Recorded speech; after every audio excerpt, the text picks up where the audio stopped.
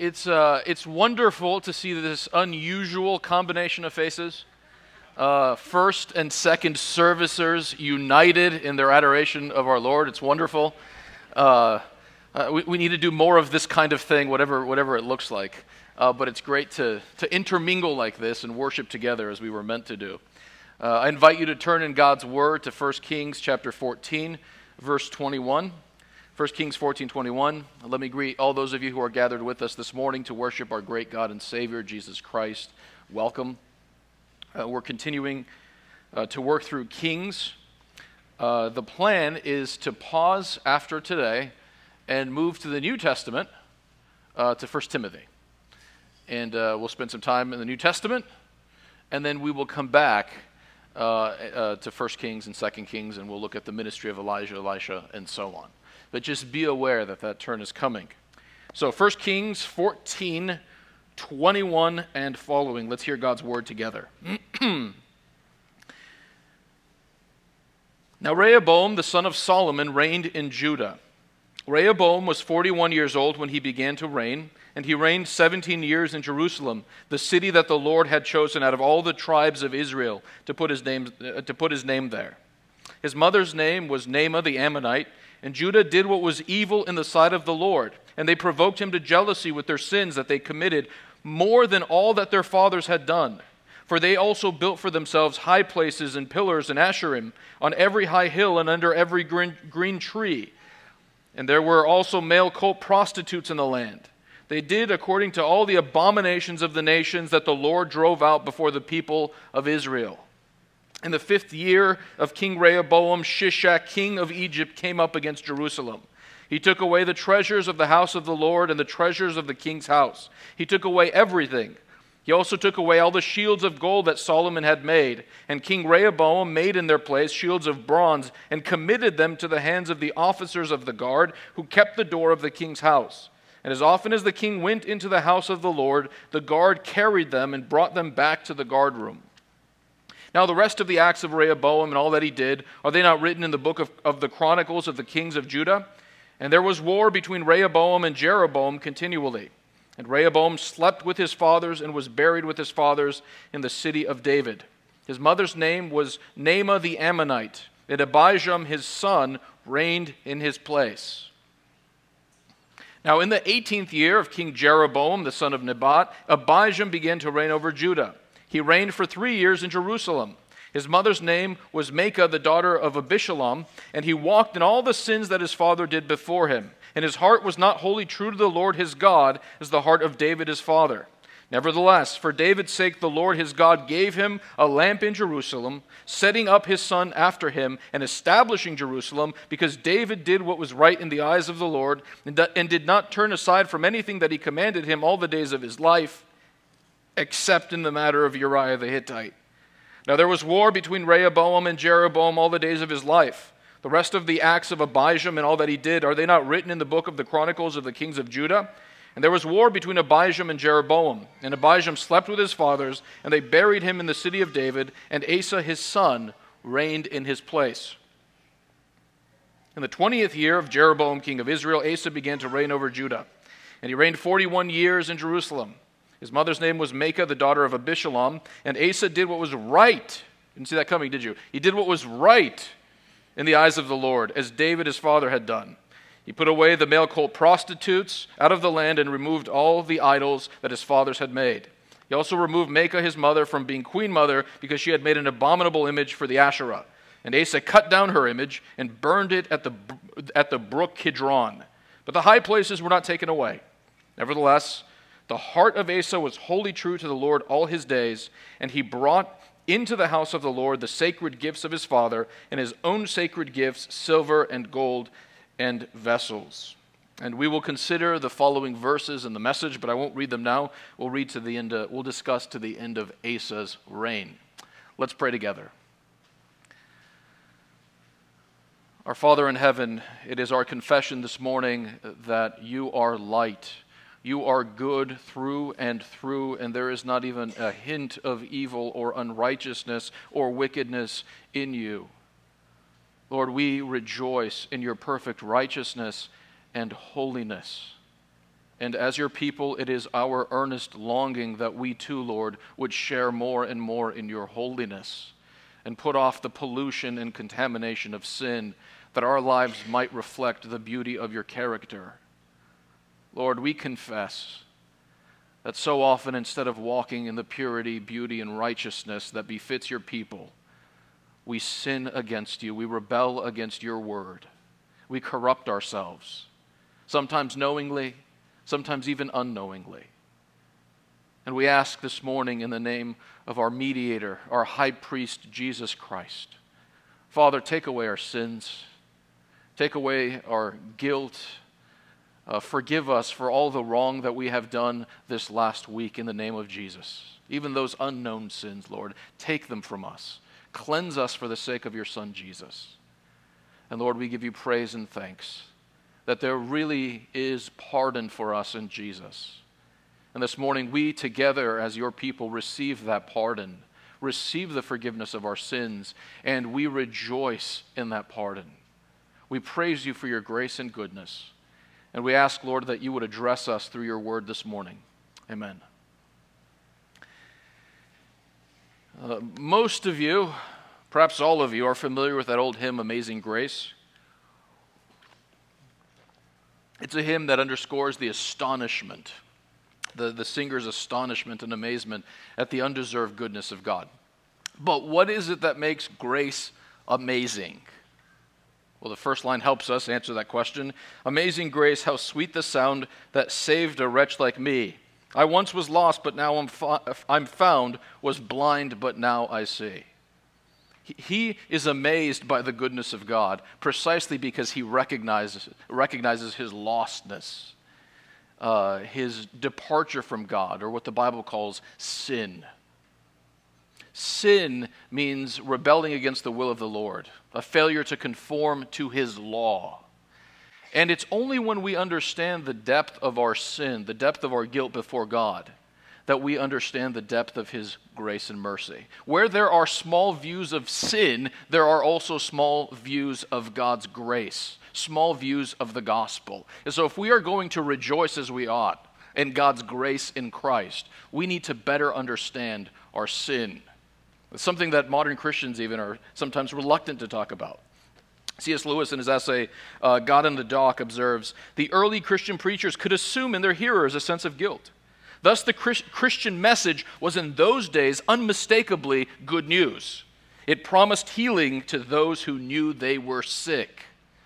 To revel in the goodness of the good news, you have to know you're a sinner. You have to know you're sick. And our passage today helps us see the hideousness, the wickedness, the vileness of sin more clearly. We'll consider these four things this morning as we look at our text. Number one, sin spreads aggressively. Sin spreads aggressively. Number two, sin is a rejection of God himself. Rejection of God himself. Three, sin ruins everything. Ruins everything. And finally, we'll consider God's answer to sin. So a little bit of context here is important. You may recall that the kingdom of Israel splintered into two kingdoms, northern kingdom following Jeroboam, and we saw how that story went. Jeroboam led the people of God into idolatry. It's actually not that much better in the southern kingdom, which is ruled in the first instance by Rehoboam. What we see in this passage are three kings of the southern kingdom. The first two basically overlap. Their reigns overlap with that of Jeroboam in the north. And then Asa begins a new era for the southern kingdom. But as goes the north, we see, so goes the south. The story of Rehoboam's reign in the southern kingdom is a story of increasing idolatry, the increasing worship of other gods.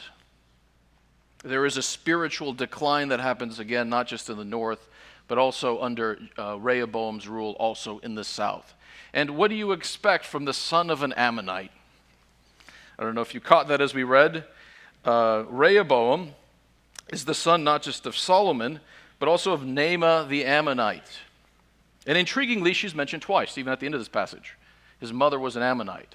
And so we see that the root of his idolatry is not simply Solomon's defection into the worship of other gods. It's also his intermarrying with foreign women who have led his heart astray.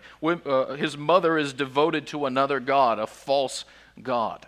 It's often the case that as the parents go, so go the children, which is why I never tire of exhorting parents and reminding myself of the need to disciple our children and raise them up in the fear and admonition of the Lord. And whatever else you do, if you're a parent, do that. Teach your kids to follow the Lord. So apparently, Rehoboam followed in the footsteps of Solomon at the end of his reign, but also in the footsteps of Naamah the Ammonite. We're told that Rehoboam reigned in Jerusalem, and notice how Jerusalem is characterized. The city that the Lord had chosen out of all the tribes of Israel to put his name there. Now it's interesting because the Lord places his name on the temple. He identifies with this temple that Solomon builds. This is the dwelling place of God among his people.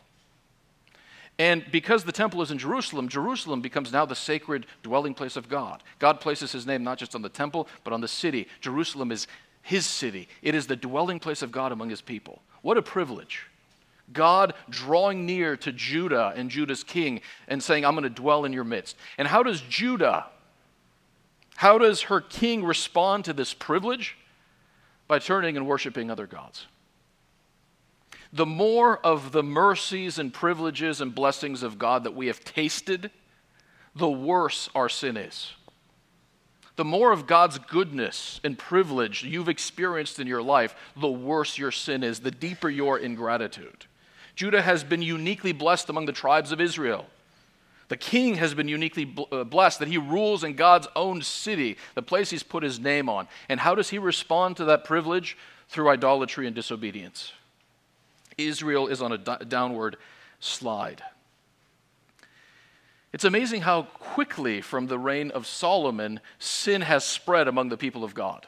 We find it's not just Solomon who is now worshiping other gods with his foreign wives. We find in verse 22 that Judah did what was evil in the sight of the Lord. The idolatry, the worship of other gods is spreading rapidly among God's people.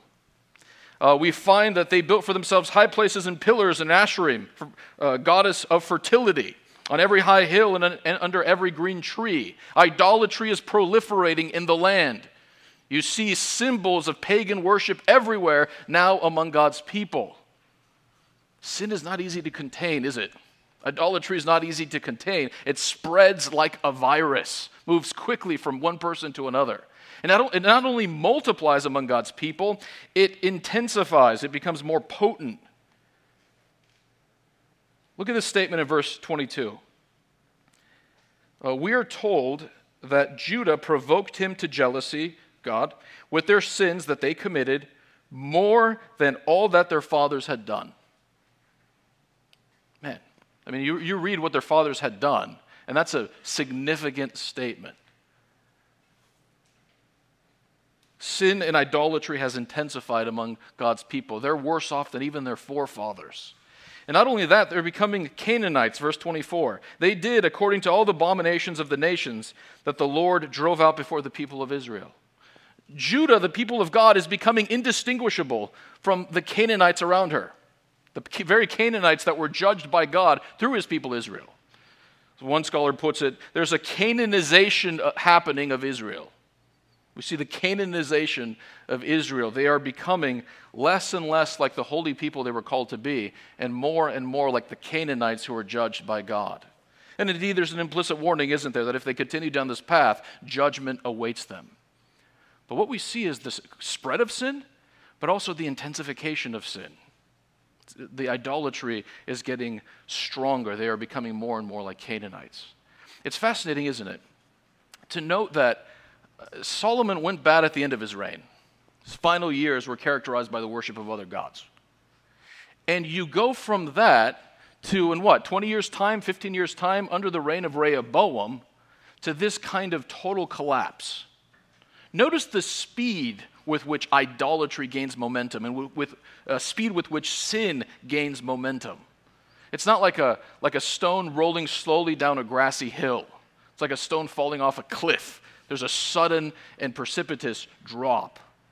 And that's what we see is happening here with sin. It moves aggressively, quickly. It intensifies. And so what we should note as we consider this passage is the power of sin to make slaves of us.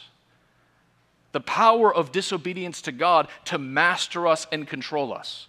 Sin is not one of those things you can say, I'm going to go this far but no further. I'm going to sin a little bit and then I'm going to stop. What you find is that sin drags you down far deeper than you ever thought that you would go. You're horrified by the person that you've become. You think that you're stepping into a placid lake. In fact, you're stepping into a rushing river, surging river that takes you far further than you ever thought that you would go.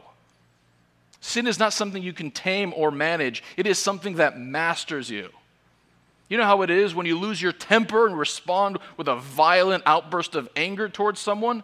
It gets so much easier to do it again the second time. Easier still the third time. With every act of sin, sin's grip on your life tightens. That first click of the mouse to look at filthy images on the internet, you have to overcome some moral resistance, but that second time is easier. The third time, easier still. And sin wraps itself around us and chokes the life out of us. I don't know how many of you are familiar with Robert Louis Stevenson's little novel, The Strange Case of Dr. Jekyll. I read it recently. Man, what a great read. Dark, but interesting. In that particular novel, there's this distinguished scientist, Dr. Henry Jekyll, who concocts a potion that essentially opens the door to all of his darkest impulses and desires. When he takes that potion, the respectable Dr. Henry Jekyll is transformed into a vile creature of pure evil called Edward Hyde. Hyde is not restrained by conscience or any principle of morality. He is pure evil and he acts on his wicked impulses. He enjoys his wickedness. And Dr. Jekyll, when he wants to engage in some disreputable behavior, and he doesn't want to be caught doing that, what does he do? He takes his potion and he becomes Edward Hyde. And under the guise of Edward Hyde, he goes and does what he wants to do. And then when he wants to stop being Hyde and become again the respectable Dr. Jekyll, he takes his potion and bam, he's back. And it's fun, and he enjoys it. Because he can basically do what he wants with impunity. No one will know. They'll chalk it up to Hyde, not to the honorable Jekyll. But he wakes up one morning, and he looks at his hand, and he goes, that's not my hand. That's not my hand. And he steps into the mirror, and he realizes that even without taking the potion, he's become Hyde. He has spontaneously been transformed to Hyde without wanting to. And this begins to happen more and more. He spontaneously turns into Hyde. He thought that he was controlling Hyde through the usage of the potions, but he discovers to his horror that actually Hyde is controlling him. He gets to the point where he can't even sleep without waking up as Hyde. Jekyll is being swallowed up by Hyde. He is going to go, and he is going to become Edward Hyde. Edward Hyde triumphs. He thought he was in control. But at the last, when it was too late, he realizes that he is going to become Edward Hyde. And that's how sin operates. We've got it under control. We're only going to go this far. But then it takes us so much further than we ever thought we would go. And we're horrified by the people we become, by the things that come out of our mouths, of the things we become capable of that we never dreamed we'd become capable of. Sin distorts us. Transforms us into this kind of hideous, repulsive creature. So when we recognize this then, when we recognize sin's tendency to do this, to master us, we need to take sin far more seriously than we do. We need to not say to ourselves, no big deal, I'll go this far, but it won't take me any further. Sin always takes you further than you want to go. Second thing you want to notice about sin, and this passage teaches us to note about sin, is that sin multiplies. One sin leads to another. One sin leads to another. It doesn't stay still. It's like a virus. Cornelius Plantinga, in his book on sin, makes this observation, captures that point well. He gives this example. A high school girl watches television when she should be studying and snaps at a parent who gestures toward her unopened books. The next afternoon, she cheats on her first semester exams. Then, feeling irritable, she gets drunk with her friends, gossips more maliciously than usual about an acquaintance they all dislike, and, blood alcohol levels still rising, aggressively drives her mother's car home. Indeed, she drives it partway through the end of the family garage. Afterwards, she doesn't feel like studying. He says, notice the way laziness leads that girl to snap at her parents, to cheat on the exam, which causes her to be irritated and frustrated and maybe indulge more in alcohol than she otherwise would have. And then she gossips maliciously and destroys property. And all of this compounding evil makes her even more lazy. She's far more reluctant to want to study at the end of all this than she was at the beginning. This is how sin works. One sin leads to another. When you go to bed angry with your spouse, your heart fuming with frustration against them, and you wake up in the morning and you don't say a word to them, and you go into your bathroom to get ready for the day, and you give them the silent treatment.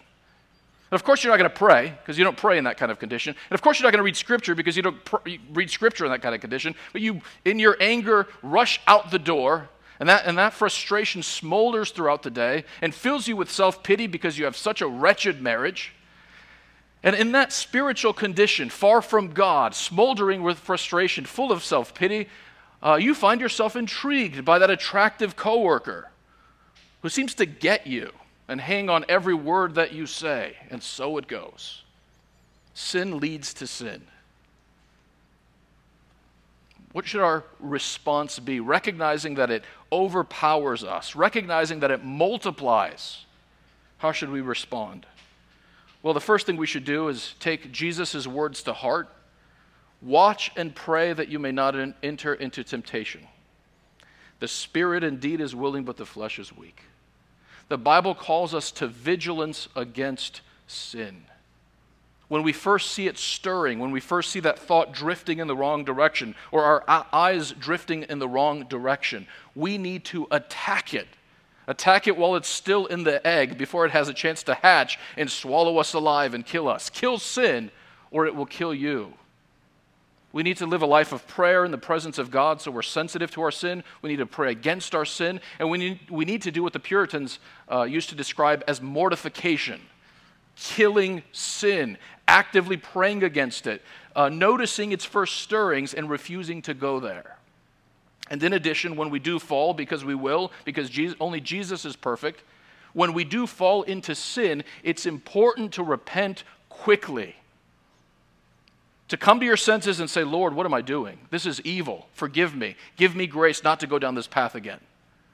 We see what happens when we don't repent.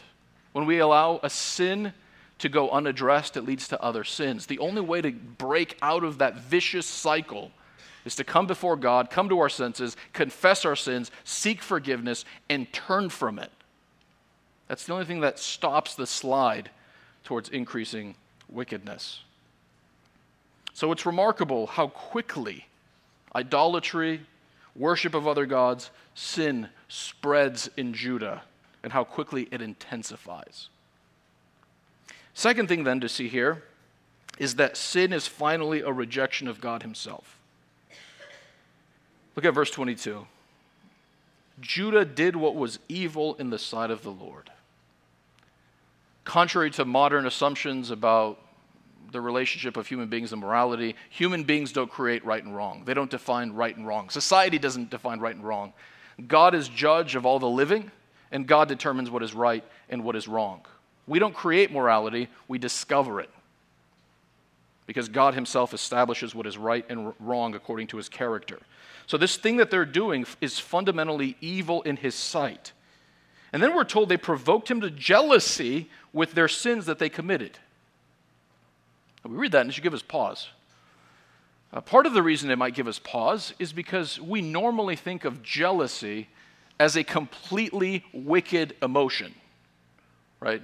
A jealous husband is the husband whose insecurity allows him to be excessively possessive and excessively worried about where his wife is at all times, right? Like that's the kind of jealousy we think of when we think of jealousy. And of course, there is such a thing as bad jealousy.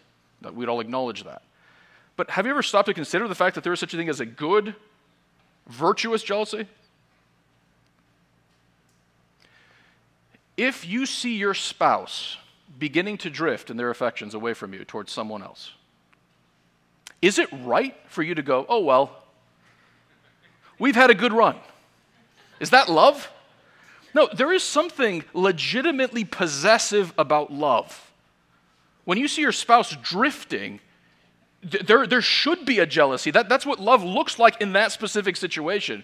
Where, no, the love that you committed towards me, like I have a claim on that. I want that. Redirect that. Wives, when you see a woman honing in on your husband, right, there's a legitimate, possessive, godly jealousy that says, no way, right? No thank you. That's what love looks like. And apathy in that situation would actually not be loving at all. So there is a good possessiveness, a godly possessiveness, a legitimate jealousy. And this is similar to that. When it says God is jealous, that you have to remember these are his people. Not only because he created them and he's their creator, but he's their savior. He delivered them from Egyptian captivity. He made them his people. He has covenanted with them. He is their God and they are his people, and there is a special bond between them. He is faithful to them, and he calls them to a reciprocal loyalty to himself. Calls them to center all of life on him and give him the worship that is his due. And so when he sees his people drifting from the worship of the true God to false gods, he doesn't just sit apathetically by. This is a great act of wickedness whereby they are rejecting their Creator and Savior and redirecting their heart's love and devotion to something other than God. It is right and good that God should be angered by their sin and judge it, as we will see in this passage. But what's clear from the Lord's response is that sin is never a matter of simply violating an impersonal law. Sin is always personal. Sin is always the rejection of a person. Behind every lie, behind every capitulation to lust, behind every slanderous word that we speak, there is a rejection of the living God. We are, through our disobedience, saying to God, you are not worthy of my worship and obedience. I'm going to do what I want to do, and my way is best. We see this in Psalm 51, don't we? David's great penitential psalm where he confesses his sin before God because of what he has done with Bathsheba and Uriah. But interestingly, he says in Psalm 51, as he's praying to God, against you only have I sinned and done what is wicked in your sight. Now that's a strange statement given the fact that he's brought about the death of a man, committed adultery with his wife, Bathsheba. What does he mean, against you only have I sinned? And the point is that our sin is fundamentally against God himself. We don't measure the hideousness of sin mainly by its horizontal consequences, as painful as those can be.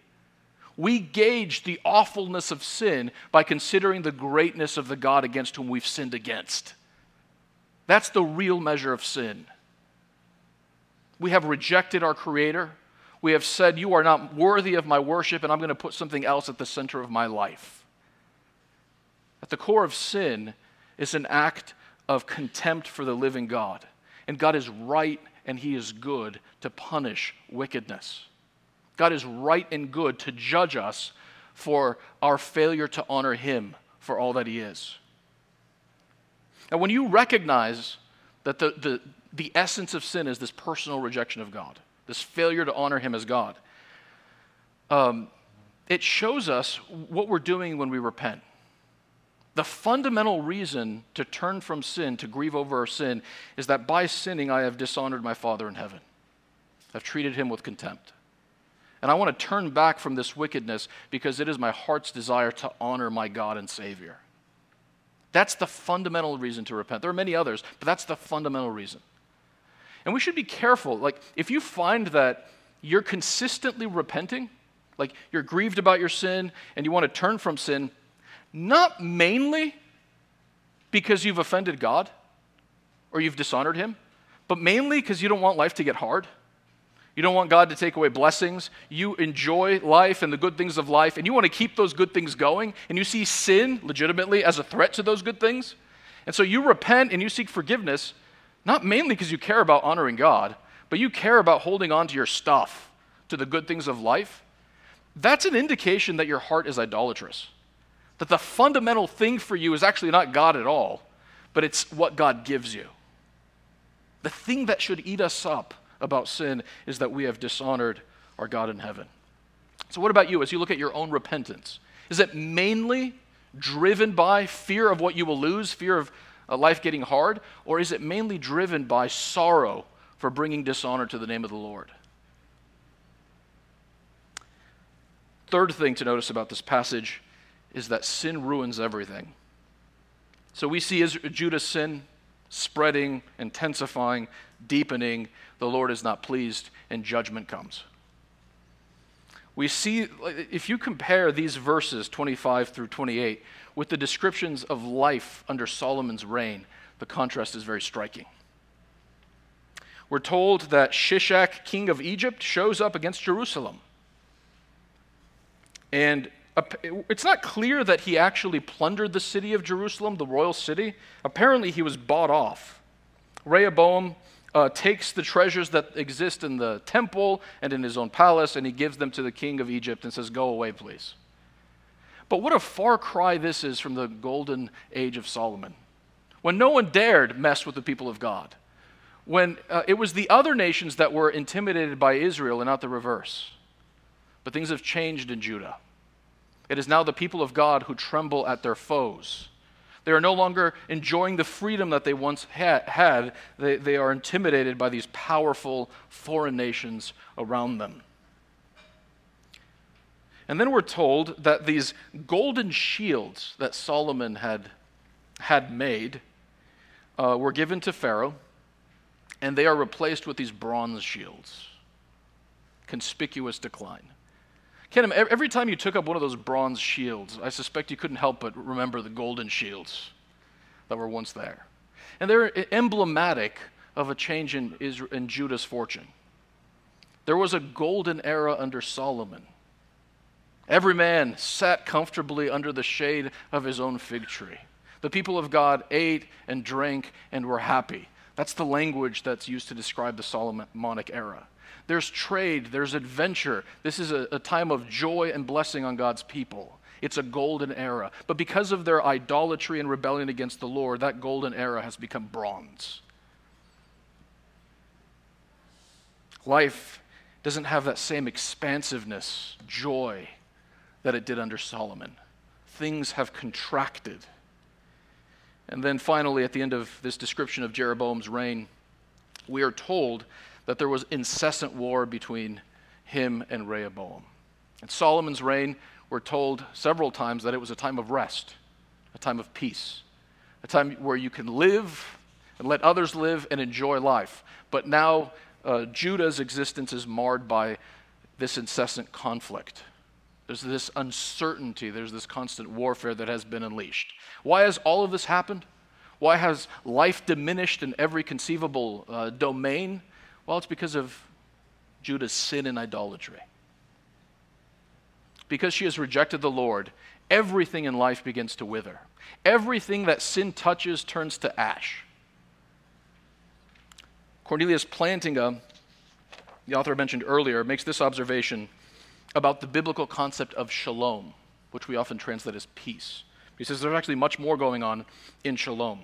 He says, in the Bible, shalom means universal flourishing, wholeness, and delight, a rich state of affairs in which natural needs are satisfied and natural gifts fruitfully employed, a state of affairs that inspires joyful wonder.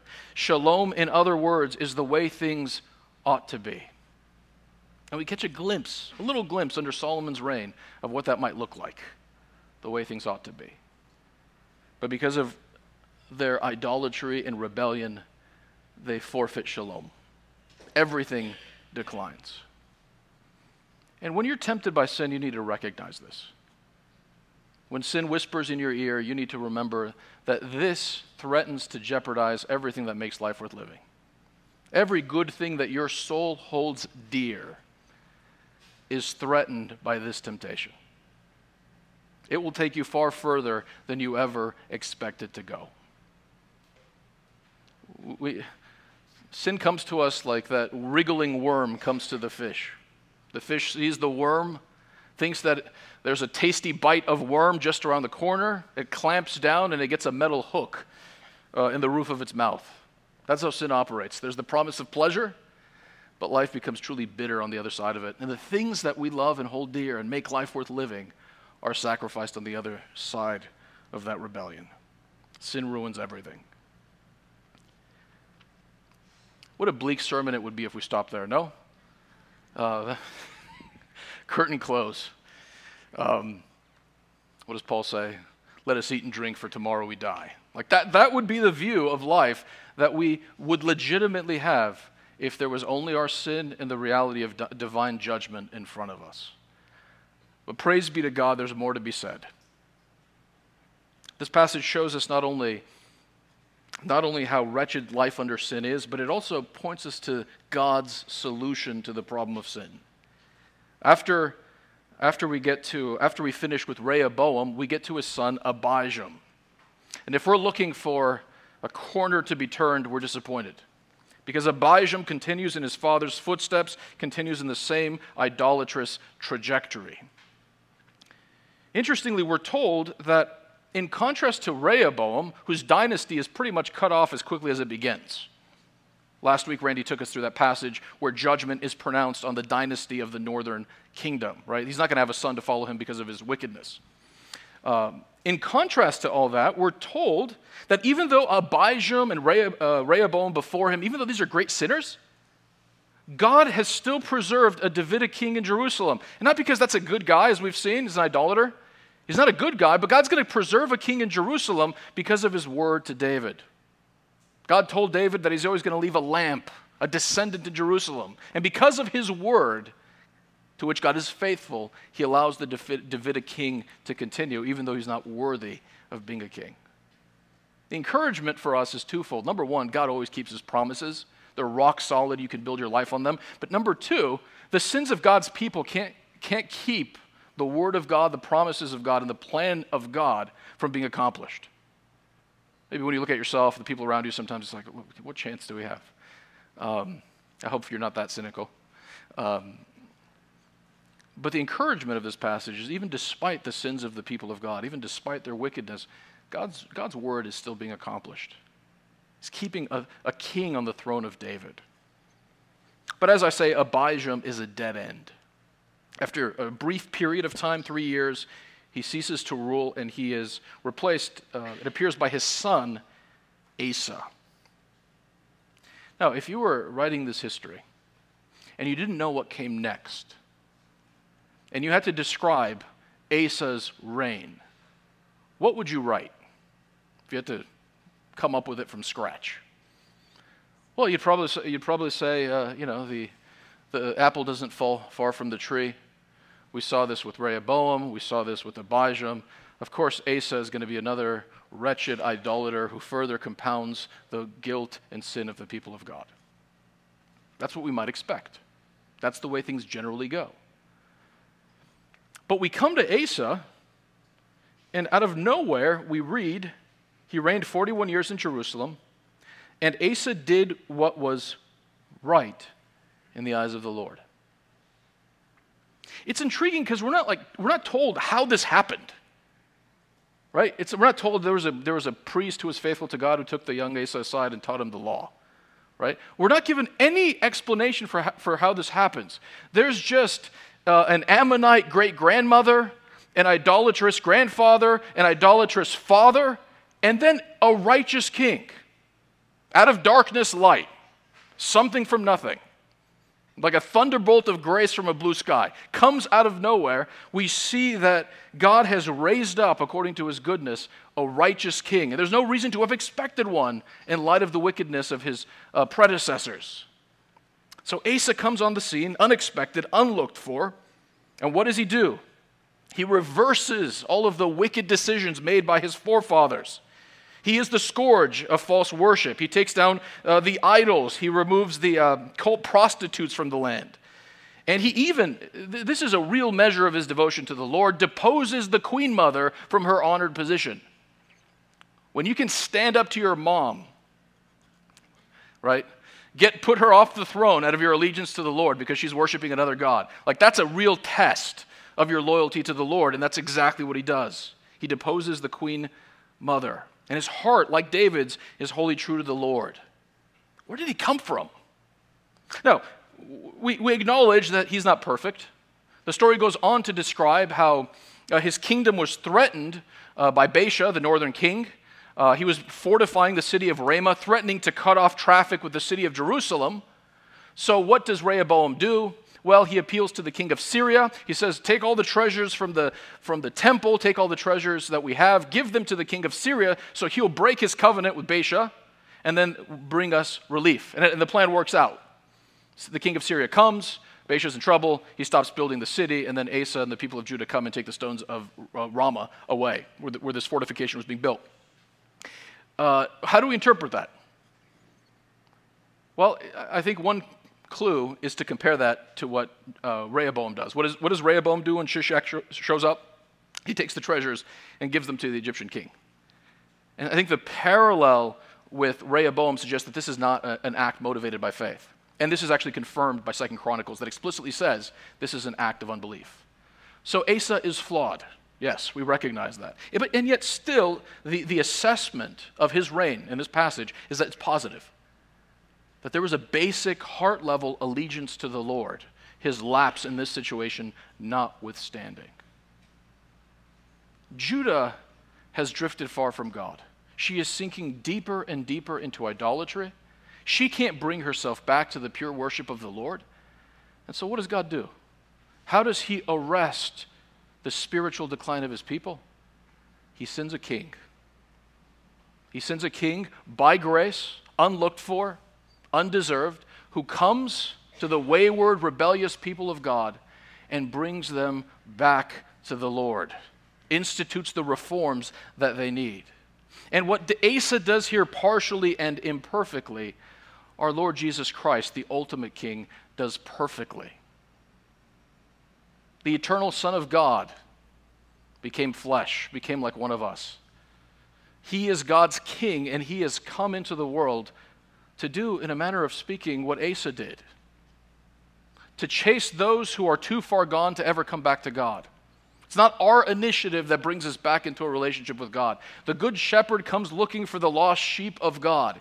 He looks for them under every bush and in every trench. He comes into the world to bring back the people of God. He comes unlooked for and unasked for. The initiative is all on God's side and on the side of God's King. Matthew 1:21, the angel tells Joseph this. Speaking of Mary, she will bear a son, and you shall call his name Jesus, for he will save his people from their sins. God's King comes into the world, an act of sheer grace, and he comes looking for us. It's not that we look for him. The initiative is on his side. His heart, in contrast even to Asa, is characterized by a perfect devotion and love for God. Every step of the way, our Lord submits to God, even to the point of yielding his life as a sacrifice for ours. At the cross, Jesus endured not only the indignity and horror of crucifixion, but the final horror of being separated from the life-giving presence of God. At the cross, Jesus absorbed the wrath and judgment that a holy God pours out on sinners. And because he stood condemned in our place and rose again on the third day, there is now no condemnation for those who are in Christ Jesus, Romans 8:1. Jesus is the one and the only one who can take away this terrible guilt of sin and the wrath that accompanies it. All those who look to Jesus and trust in him as their Savior receive pardon from a life of contempt for the living God. They are pardoned for all their iniquity and sins and reconciled to God. Jesus does what no one else could do and take away the terrible guilt of sin. Yet it's also Jesus who destroys the power of sin over us. We saw how sin tightens its grip over us, and we know this experience well. 1 Peter 2:24 says, he himself bore our sins in his body on the tree. And notice the purpose, that we might die to sin and live to righteousness. Like we might have expected, he died on the cross so we could be forgiven, and that's true, praise God. But notice what it says. He himself bore our sins in his body on the tree. For what purpose? That we might die to sin and live to righteousness. By his wounds you have been healed. In other words, through his death and resurrection, not only are you pardoned for your sin so you can have a relationship with God, but you are actually empowered to live a new and holy life. Another way to say it is your relationship as a Christian to sin is not what it used to be as an unbeliever. The power or dominion of sin over your life has been broken. Yes, we're still tempted, but at any given moment of temptation, because we are indwelt by the Holy Spirit of God, it is possible to say no to sin and yes to God. Jesus liberates us from the guilt of sin and its power over us. And yes, Jesus is the one who renews our lives and reverses the detrimental effects of sin. 2 Corinthians 3:18, and we all with unveiled face, beholding the glory of the Lord, are being transformed into the same image from one degree of glory to another. We go from being Jekylls into Hydes.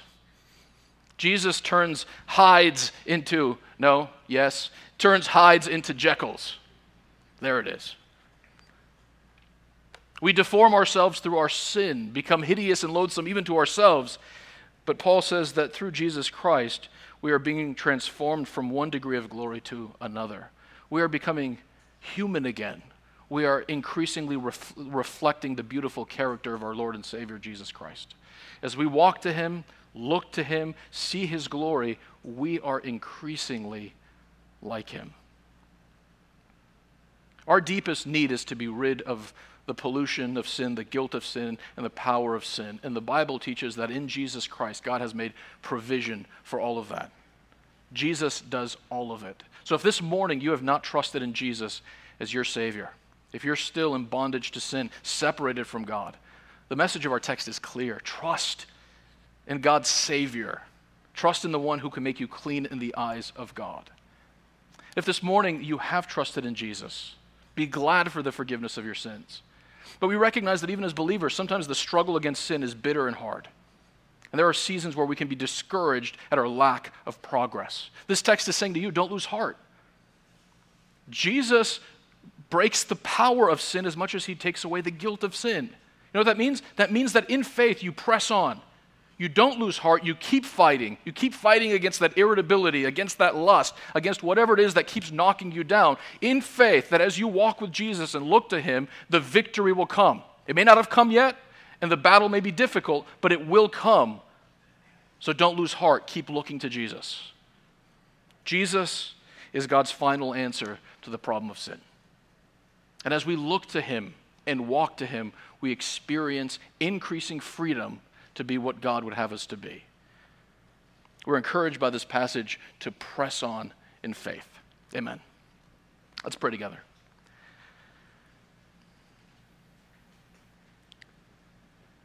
Heavenly Father, we thank you that when we were dead in our sins and trespasses and could not even ask for a Savior, you came to us. You took the initiative to give us a king who would heal us of our unrighteousness and bring us back to you. Oh Lord, we pray that we would be amazed by your grace. We pray that our hearts would soar this morning with adoration in light of who you are and what you have done. Amen.